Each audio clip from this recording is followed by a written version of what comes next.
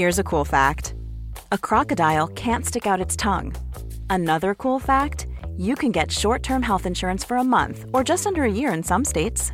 United Healthcare short-term insurance plans are designed for people who are between jobs, coming off their parents' plan, or turning a side hustle into a full-time gig. Underwritten by Golden Rule Insurance Company, they offer flexible, budget-friendly coverage with access to a nationwide network of doctors and hospitals. Get more cool facts about United Healthcare short-term plans at uh1.com. Ryan Reynolds here from Mint Mobile. With the price of just about everything going up during inflation, we thought we'd bring our prices down. So to help us, we brought in a reverse auctioneer, which is apparently a thing. Mint Mobile Unlimited Premium Wireless. How to get 30, 30, bit to get 30, bit to get 20, 20, 20, bit to get 20, 20, bit to get 15, 15, 15, 15, just $15 a month? Sold! Give it a try at mintmobile.com/switch. $45 up front for 3 months plus taxes and fees. Promo rate for new customers for limited time. Unlimited more than 40 gigabytes per month. Slows full terms at mintmobile.com.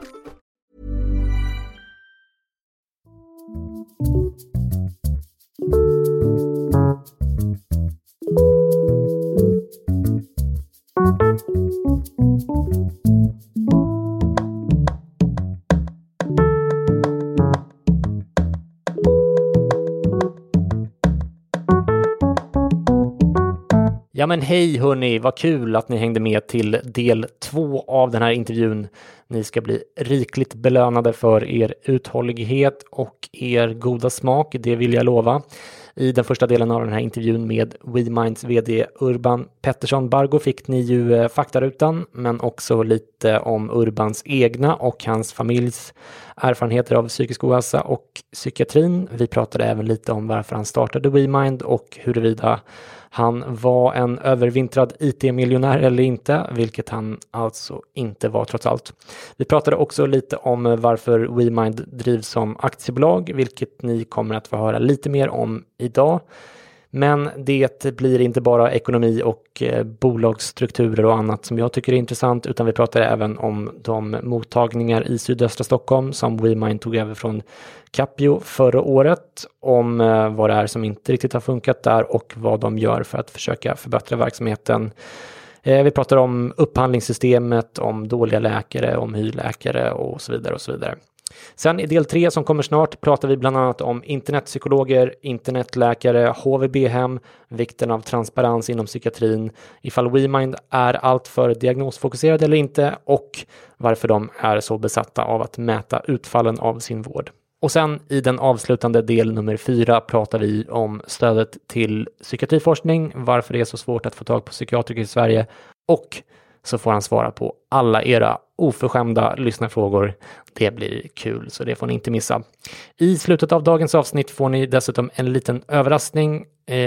Jag säger inte mer än så nu, tänker jag, utan det får bli just en överraskning. Vad mer? Jo, eftersom det här ju är en gratis podcast, hörni, som är tillgänglig för alla, så får ni hemskt gärna sätta betyg på iTunes-spåren. Det betyder väldigt mycket för mig. Jag läser alla kommentarer och framförallt hjälper det till att få in nya lyssnare till podden. Jag är inte backad av något mediehus som ni vet. Jag förlitar mig på att ni är min marknadsavdelning. Och om ni vill stötta podden ytterligare kan ni alltid köpa mina böcker också. Det stör mig något, måste jag säga, att min första bok fortfarande säljer betydligt bättre än min senaste, som ärligt talat är en mycket, mycket bättre bok. Den heter Kalla mig galen, berättelser från Psyk-Sverige. Och om ni gillar podden så kan jag faktiskt inte se ett enda scenario där det visar sig att ni inte älskar boken. Så är det.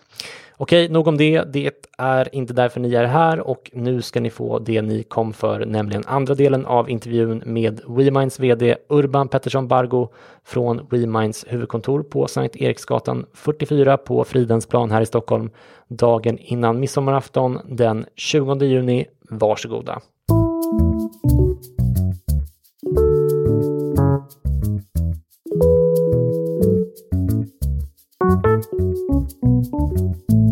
Men det här är att du ändå liksom fortsatt umgås med tanken om att driva dig i stiftelseform eller så. Har det att göra med, för jag tänker att är det också som ett sätt att då säkra att efter att du lagt av om då 15 år som du säger själv, att det fortsätter att drivas med just de här värdena som du talar om? För det kanske är lättare att säkerställa om det inte är ett AB, eller? Ja, men det är en bra fråga. Jag funderar ju redan på det. Alltså hur ska vi säkra att det här drivs vidare med rätt typ av ambition och rätt typ av fokus. Och det är möjligt att det görs bäst i stiftelseform. Men då måste vi lösa finansieringen.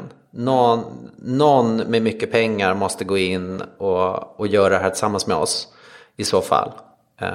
För att vi ska kunna vara en trygg och stabil arbetsgivare in times of trouble. Men det är min ambition att försöka säkerställa att vi fortsätter att ha en ägarstruktur som borgar för att vi fortsätter att göra samhällsnytta. Men sen är det ju, jag har själv fördomar mot aktiebolag. Så att det är någonting lite problematiskt med att vi är ett aktiebolag samtidigt som vi försöker göra samhällsnytta. Jag tycker ju det. Så att för mig så hade vi kunnat vara en stiftelse så skulle det vara renare och enklare att förklara våra drivkrafter. Men när ni har tagit in kapital då, vad är det för ägare som har gått in då? Skulle de också vara sugna på en stiftelseform eller?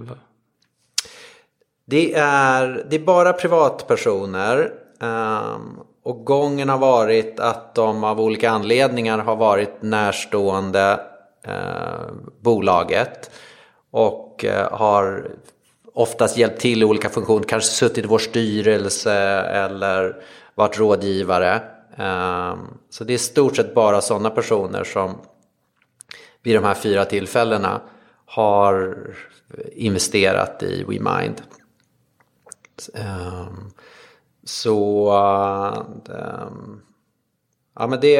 Jag har inte funderat vidare på exakt hur det där skulle kunna gå till, om det ens är möjligt. Men vore det möjligt så tycker jag att det vore ett attraktivt steg. Du har sagt i en intervju för ett par år sedan att vi startade i protest mot utlandsägda bolag som bara vill tjäna pengar. Vilka bolag tänkte du på då?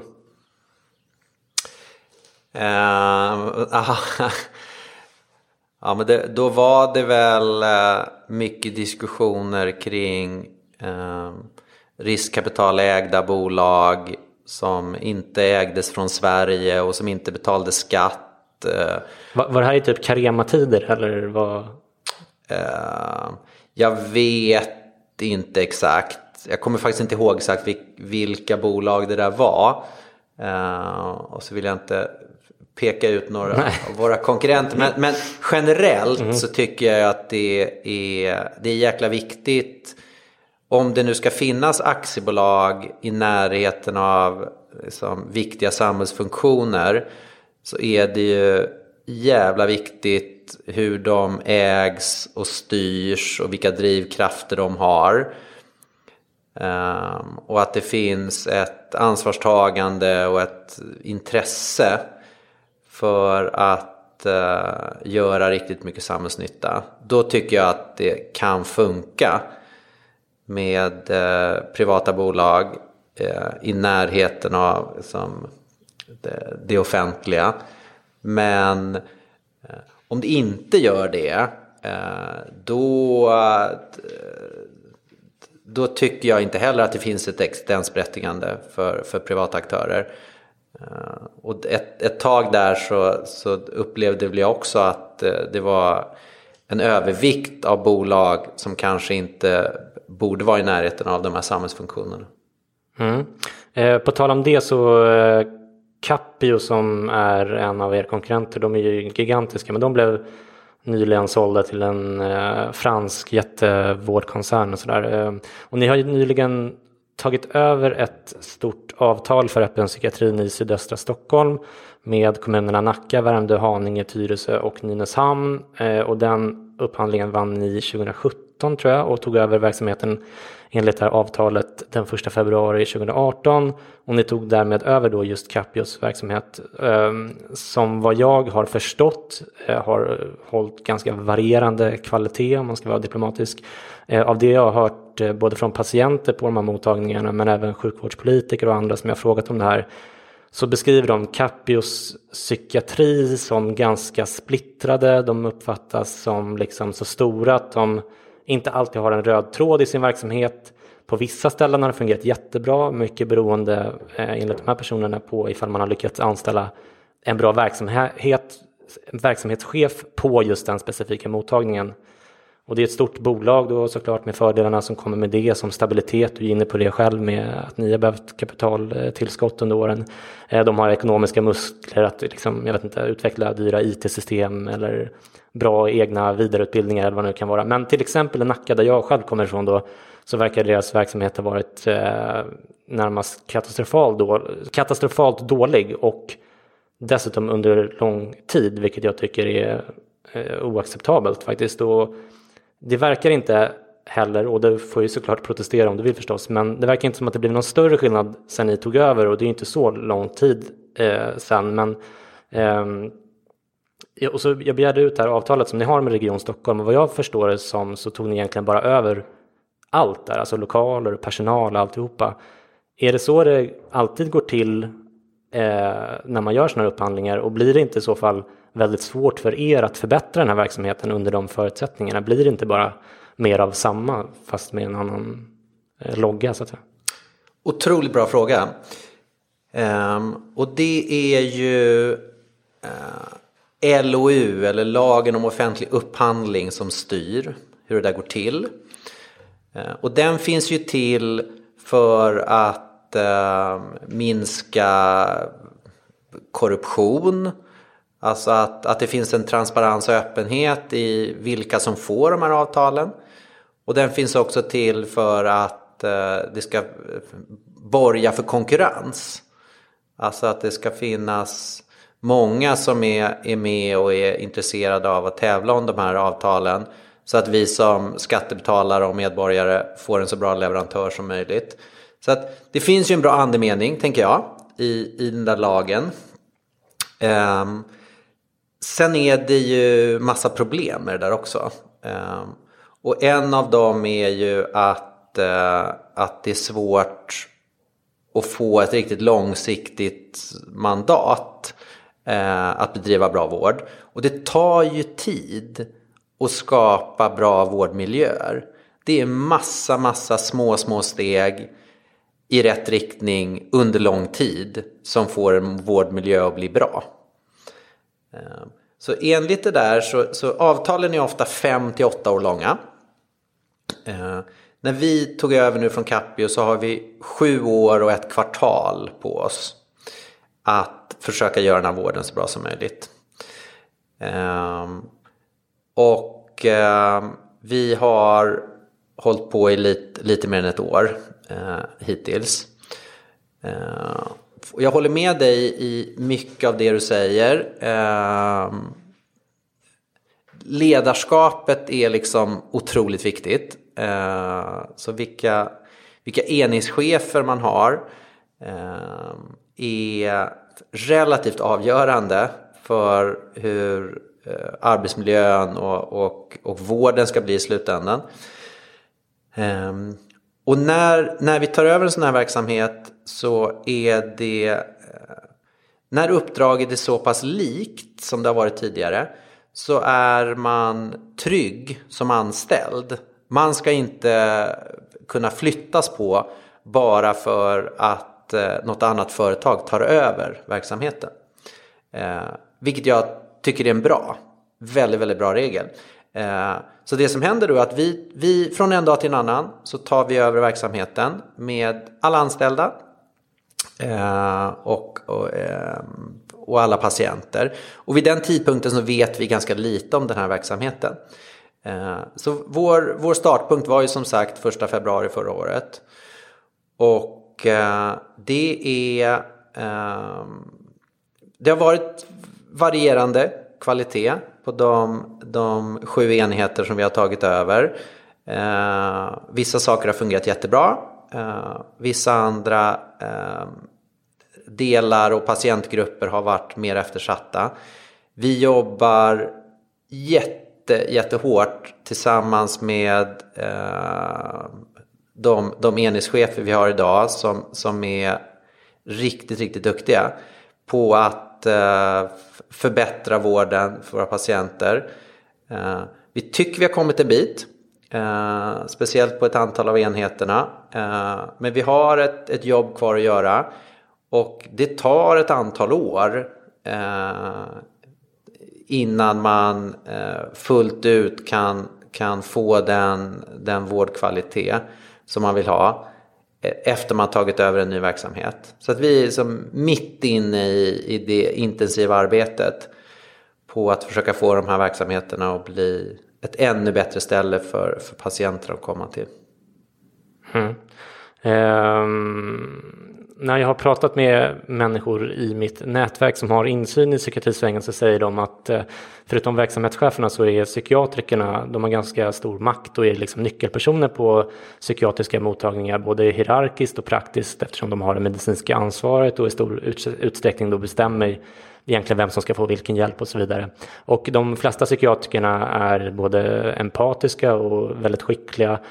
Men precis som i vilken yrkesgrupp som helst så finns det ju en inte obetydlig del i alla fall som är medelmåttiga eller direkt dåliga och skadliga för patienterna. Hur snabbt märker ni om ni har en sån läkare på en mottagning ni tar över? Och är det inte svårt, tänker jag, att göra någonting åt det överhuvudtaget med tanke på det liksom arbetsrättsliga skydd som vi trots allt har i Sverige och som såklart är bra, men som i det här fallet tänker jag borde ha en del nackdelar för patienterna också? Ja, men min utgångspunkt är ju att vårt allra största ansvar är ju gentemot våra patienter. Och först därefter så kommer vårt ansvar mot vår egen personal. Så om vi skulle upptäcka hypotetiskt att i våra egna verksamheter att vi har ett omhändertagande eller en vård som inte är bra eller till och med skadlig för våra patienter, då tvingas ju vi agera. Och det kan vara svårt och jobbigt för alla inblandade, men det blir ju i vissa fall väldigt viktigt att göra det för att i slutändan stå på patientens sida.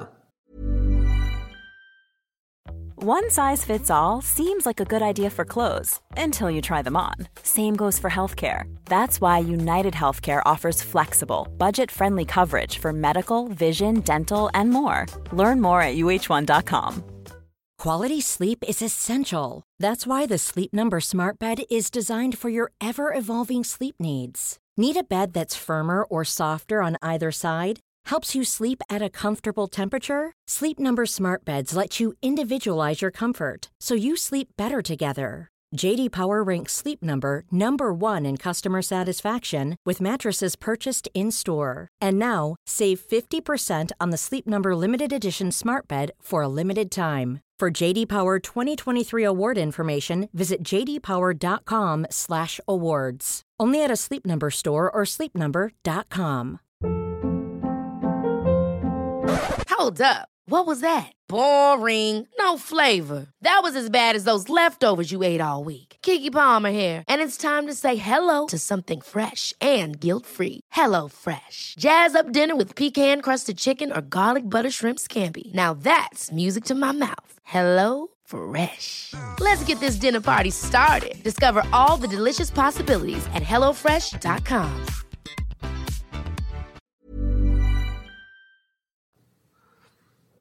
Men alltså för det här är en fråga som jag har tänkt på ganska mycket senaste tiden. Liksom, det här med arbetsrättsligt skydd och sånt är ju otroligt viktigt, men i andra vågskålen så ligger ju då, som du säger, att det här är en väldigt utsatt patientgrupp där en potentiellt då dålig läkare kan göra ganska stor skada. Och det blir ytterligare komplicerat, tänker jag, av att patientgruppen är just i någon slags mental obalans då, såklart. Det är därför de söker. Och ibland kanske överreagerar när de inte får som de vill eller upplever sig missförstådda. De flesta är säkert inte och har definitivt fog för sina klagomål när de ens orkar klaga. Men jag tänker att det riskerar att innebära liksom dålig rättssäkerhet, om man ska säga, om man alltid kunde liksom kicka en läkare som har fått några enstaka klagomål till exempel. Men med det sagt, om du i en drömvärld fick mandat att ändra reglerna fritt och försöka hitta en så bra lösning som möjligt på den här frågan, inte minst, eller inte bara för dig som arbetsgivare utan även för patienterna och läkarna själva, vad tycker du vore den minst dåliga lösningen, så att säga? Eller tycker du att systemet som det ser ut idag är optimalt? Nej, det tycker jag nog inte. Men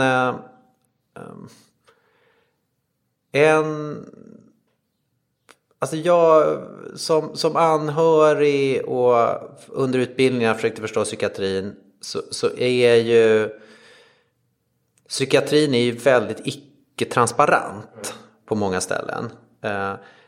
Man vet inte vilka vårdinsatser som ges, man vet inte hur patienten har det eller upplever det här, och man vet inte vilka effekter vården har, om patienten faktiskt blir bättre eller inte. Så ju mer av den typen av transparens man kan ha, ju lättare blir ju det här att hantera. Om det där är synligt så är det ju inte så svårt att ha ett medarbetarsamtal med till exempel en läkare och påpeka att det behöver ske en förbättring kring hur hen hanterar sina patienter. Och då får man jobba på det ihop och man får göra det under längre tid. Men om det i slutändan visar sig att det inte alls blir bra för patienten, då måste man ju som arbetsgivare agera. Problemet är att i väldigt många verksamheter så finns inte den där transparensen. Och som chef så har man inte den insikten eller förståelsen vad som händer i det slutna behandlingsrummet. Och då blir de här processerna väldigt, väldigt svåra. Och man har svårt att veta om patientens klagomål är relevanta eller inte. Och då kanske man ganska ofta går på sin kollegas linje. Och så blir det i slutändan relativt rättsosäkert för patienten. Så att för mig så är ju den här transparensen är ju svaret på ganska många av de här frågorna. Det kanske är det jag tycker är det viktigaste utvecklingssteget i psykiatrin, är en ökad transparens. Okej, och om vi tänker ett hypotetiskt exempel att ett sånt här medarbetarsamtal inte gör någon skillnad utan att det fortsätter vara dåligt. Jag vet ju att eller jag tror mig vet i alla fall att det är svårt att få tag på psykiatriker i Sverige idag rent generellt. Så liksom, kan det vara svårt för er att få in en ny ifall ni behöver byta ut en psykiatriker? Det är svårt för i stort sett alla att attrahera duktiga psykiatriker, och det råder brist. Så det är absolut en utmaning. En lösning som en del delar av sjukvården använder ganska flitigt, som jag har förstått i alla fall, det är ju hyrläkare. Använder ni er av hyrläkare på WeMind? Ja, i de verksamheter som vi har tagit över, bland annat Capios verksamhet då i sydöstra Stockholm, så har vi ärvt en situation med relativt mycket hyrläkare. Så att vi har ett antal hyrläkare idag, och det är ett behövligt viktigt komplement i många verksamheter som våra. Men det blir ju en bättre arbetsmiljö och bättre vård om man kan ha en övervikt av stabila organisationer med heltidsanställda läkare och andra kliniker. För att verkligen jobba ihop som grupp och skapa liksom en arbetsmiljö och processer som funkar och förbättra steg för steg. Mm. Du, jag minns att du nämnde när vi sågs på lunch i höstas, tror jag, att ni, eller någon studie eller så, ett försök i England där man, om inte mitt minne sviker mig, istället för att försöka ändra på befintliga, som jag minns, dysfunktionella psykmottagningar, så stängde man dem och byggde upp nya, och att det funkade mycket bättre. Har jag förstått fel, eller minns jag fel, eller vad talar för att det skulle kunna vara en bättre lösning om man ser på det här upphandlingssystemet som vi har nu?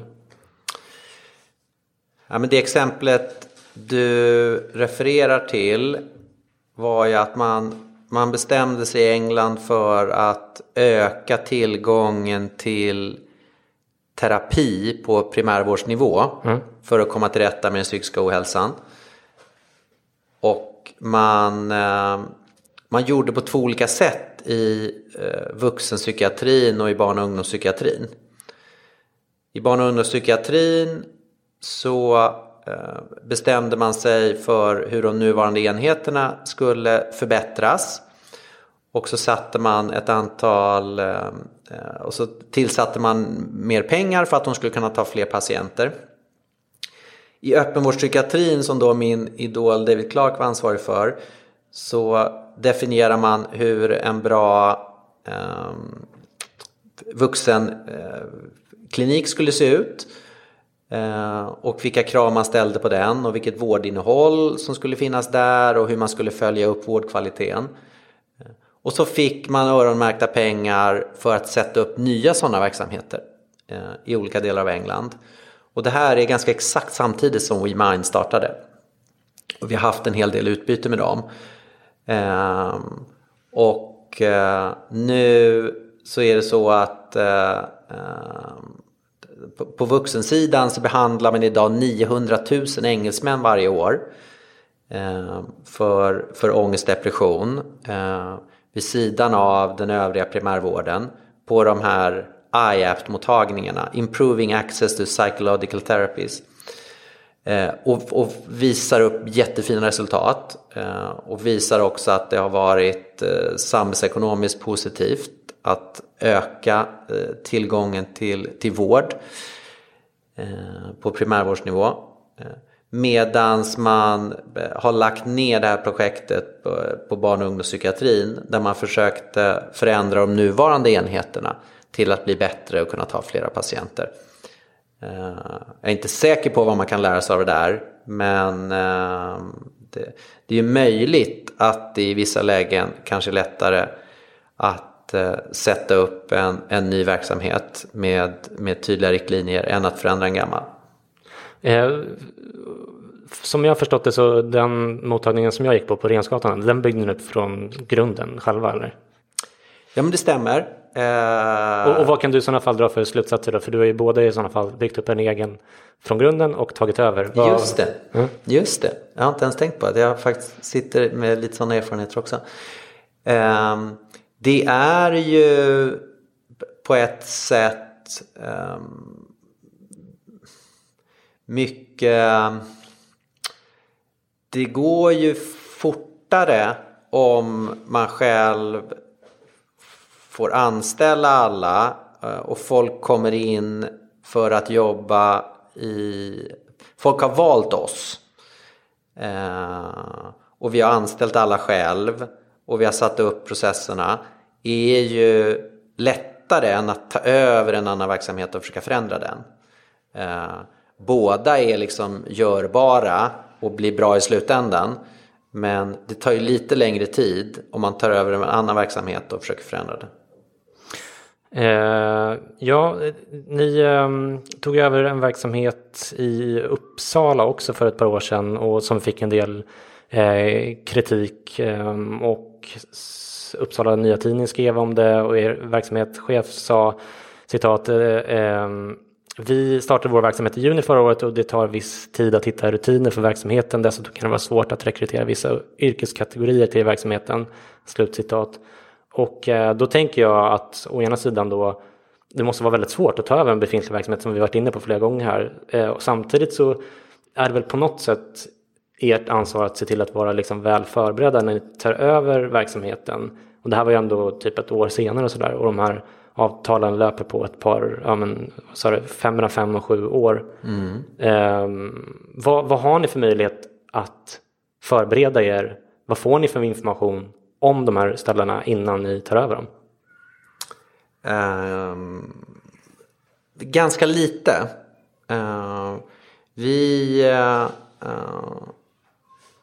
hade ju träffat personalen ett antal tillfällen innan. Men ganska mycket av förändringen startar ju först när vi tar över. Och vi hade en del rekryteringsproblem i Norduppland när vi satte igång. Så det har tagit sin tid att förändra och förbättra den verksamheten. Det är svårt att skapa bra psykiatri och det är ofta tufft med rekrytering av duktiga behandlare. Så det var ett utmanande första år, men jag tycker att vi är på rätt väg att fortsätta utveckla den verksamheten och vi är idag stolta över den vård vi ger på de enheterna. Där hade ni alltså del 2 av intervjun med Urban Pettersson Bargo. Jag hoppas att ni tycker att det här är lika intressant som jag tycker. Att höra det som ju faktiskt är en av psykiatrins största makthavare just nu resonerar. Även om han kanske skulle protestera själv mot den beskrivningen. Urban finns för övrigt på Twitter sedan drygt 10 år tillbaka. En early Twitter-adopter får man väl säga. Så gå gärna in där och ställ de följdfrågor ni tycker att jag missade direkt till honom där. Håll gärna god ton bara så jag slipper känna att jag har skickat en hatsvans mot honom på Twitter. Mig kan ni däremot hata på Twitter som vanligt på C_Dahlström. Dagens överraskning som utlovades i början av podden består av en väldigt fin låt från en av poddens lyssnare som heter Johan Skog. Den heter The Ballad of the Blue, finns på Spotify och är tillägnad hans fru och hans barn som är hans stöd när han inte mår bra helt enkelt. Jag tänkte att den kunde passa här, inte minst tack vare passningen i låten till hans citat Shit Doctor. Köp mina böcker nu för i helvete, sätt ett betyg på iTunes och ta hand om er själva tills vi hörs nästa gång. Puss och kram, hej då! When I turn blue, I need you. When I am with you, I don't need a shit doctor's do.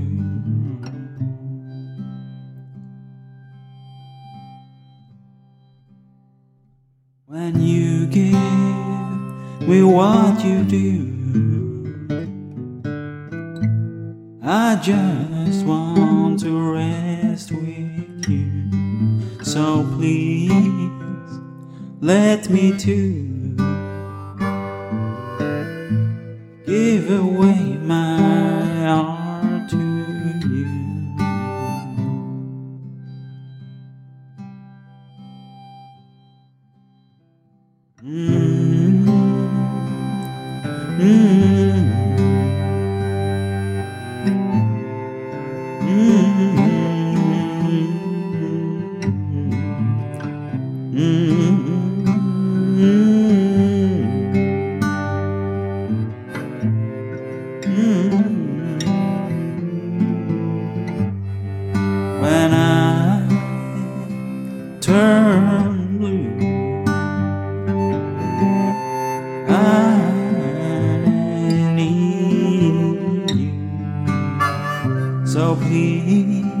led me to give away my heart to you.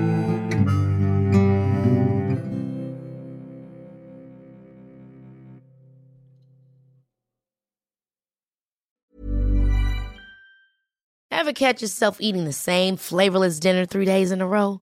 Dreaming of something better? Well, HelloFresh is your guilt-free dream come true, baby. It's me, Keke Palmer. Let's wake up those taste buds with hot, juicy pecan-crusted chicken or garlic butter shrimp scampi. Hello Fresh. Stop dreaming of all the delicious possibilities and dig in at HelloFresh.com. Let's get this dinner party started.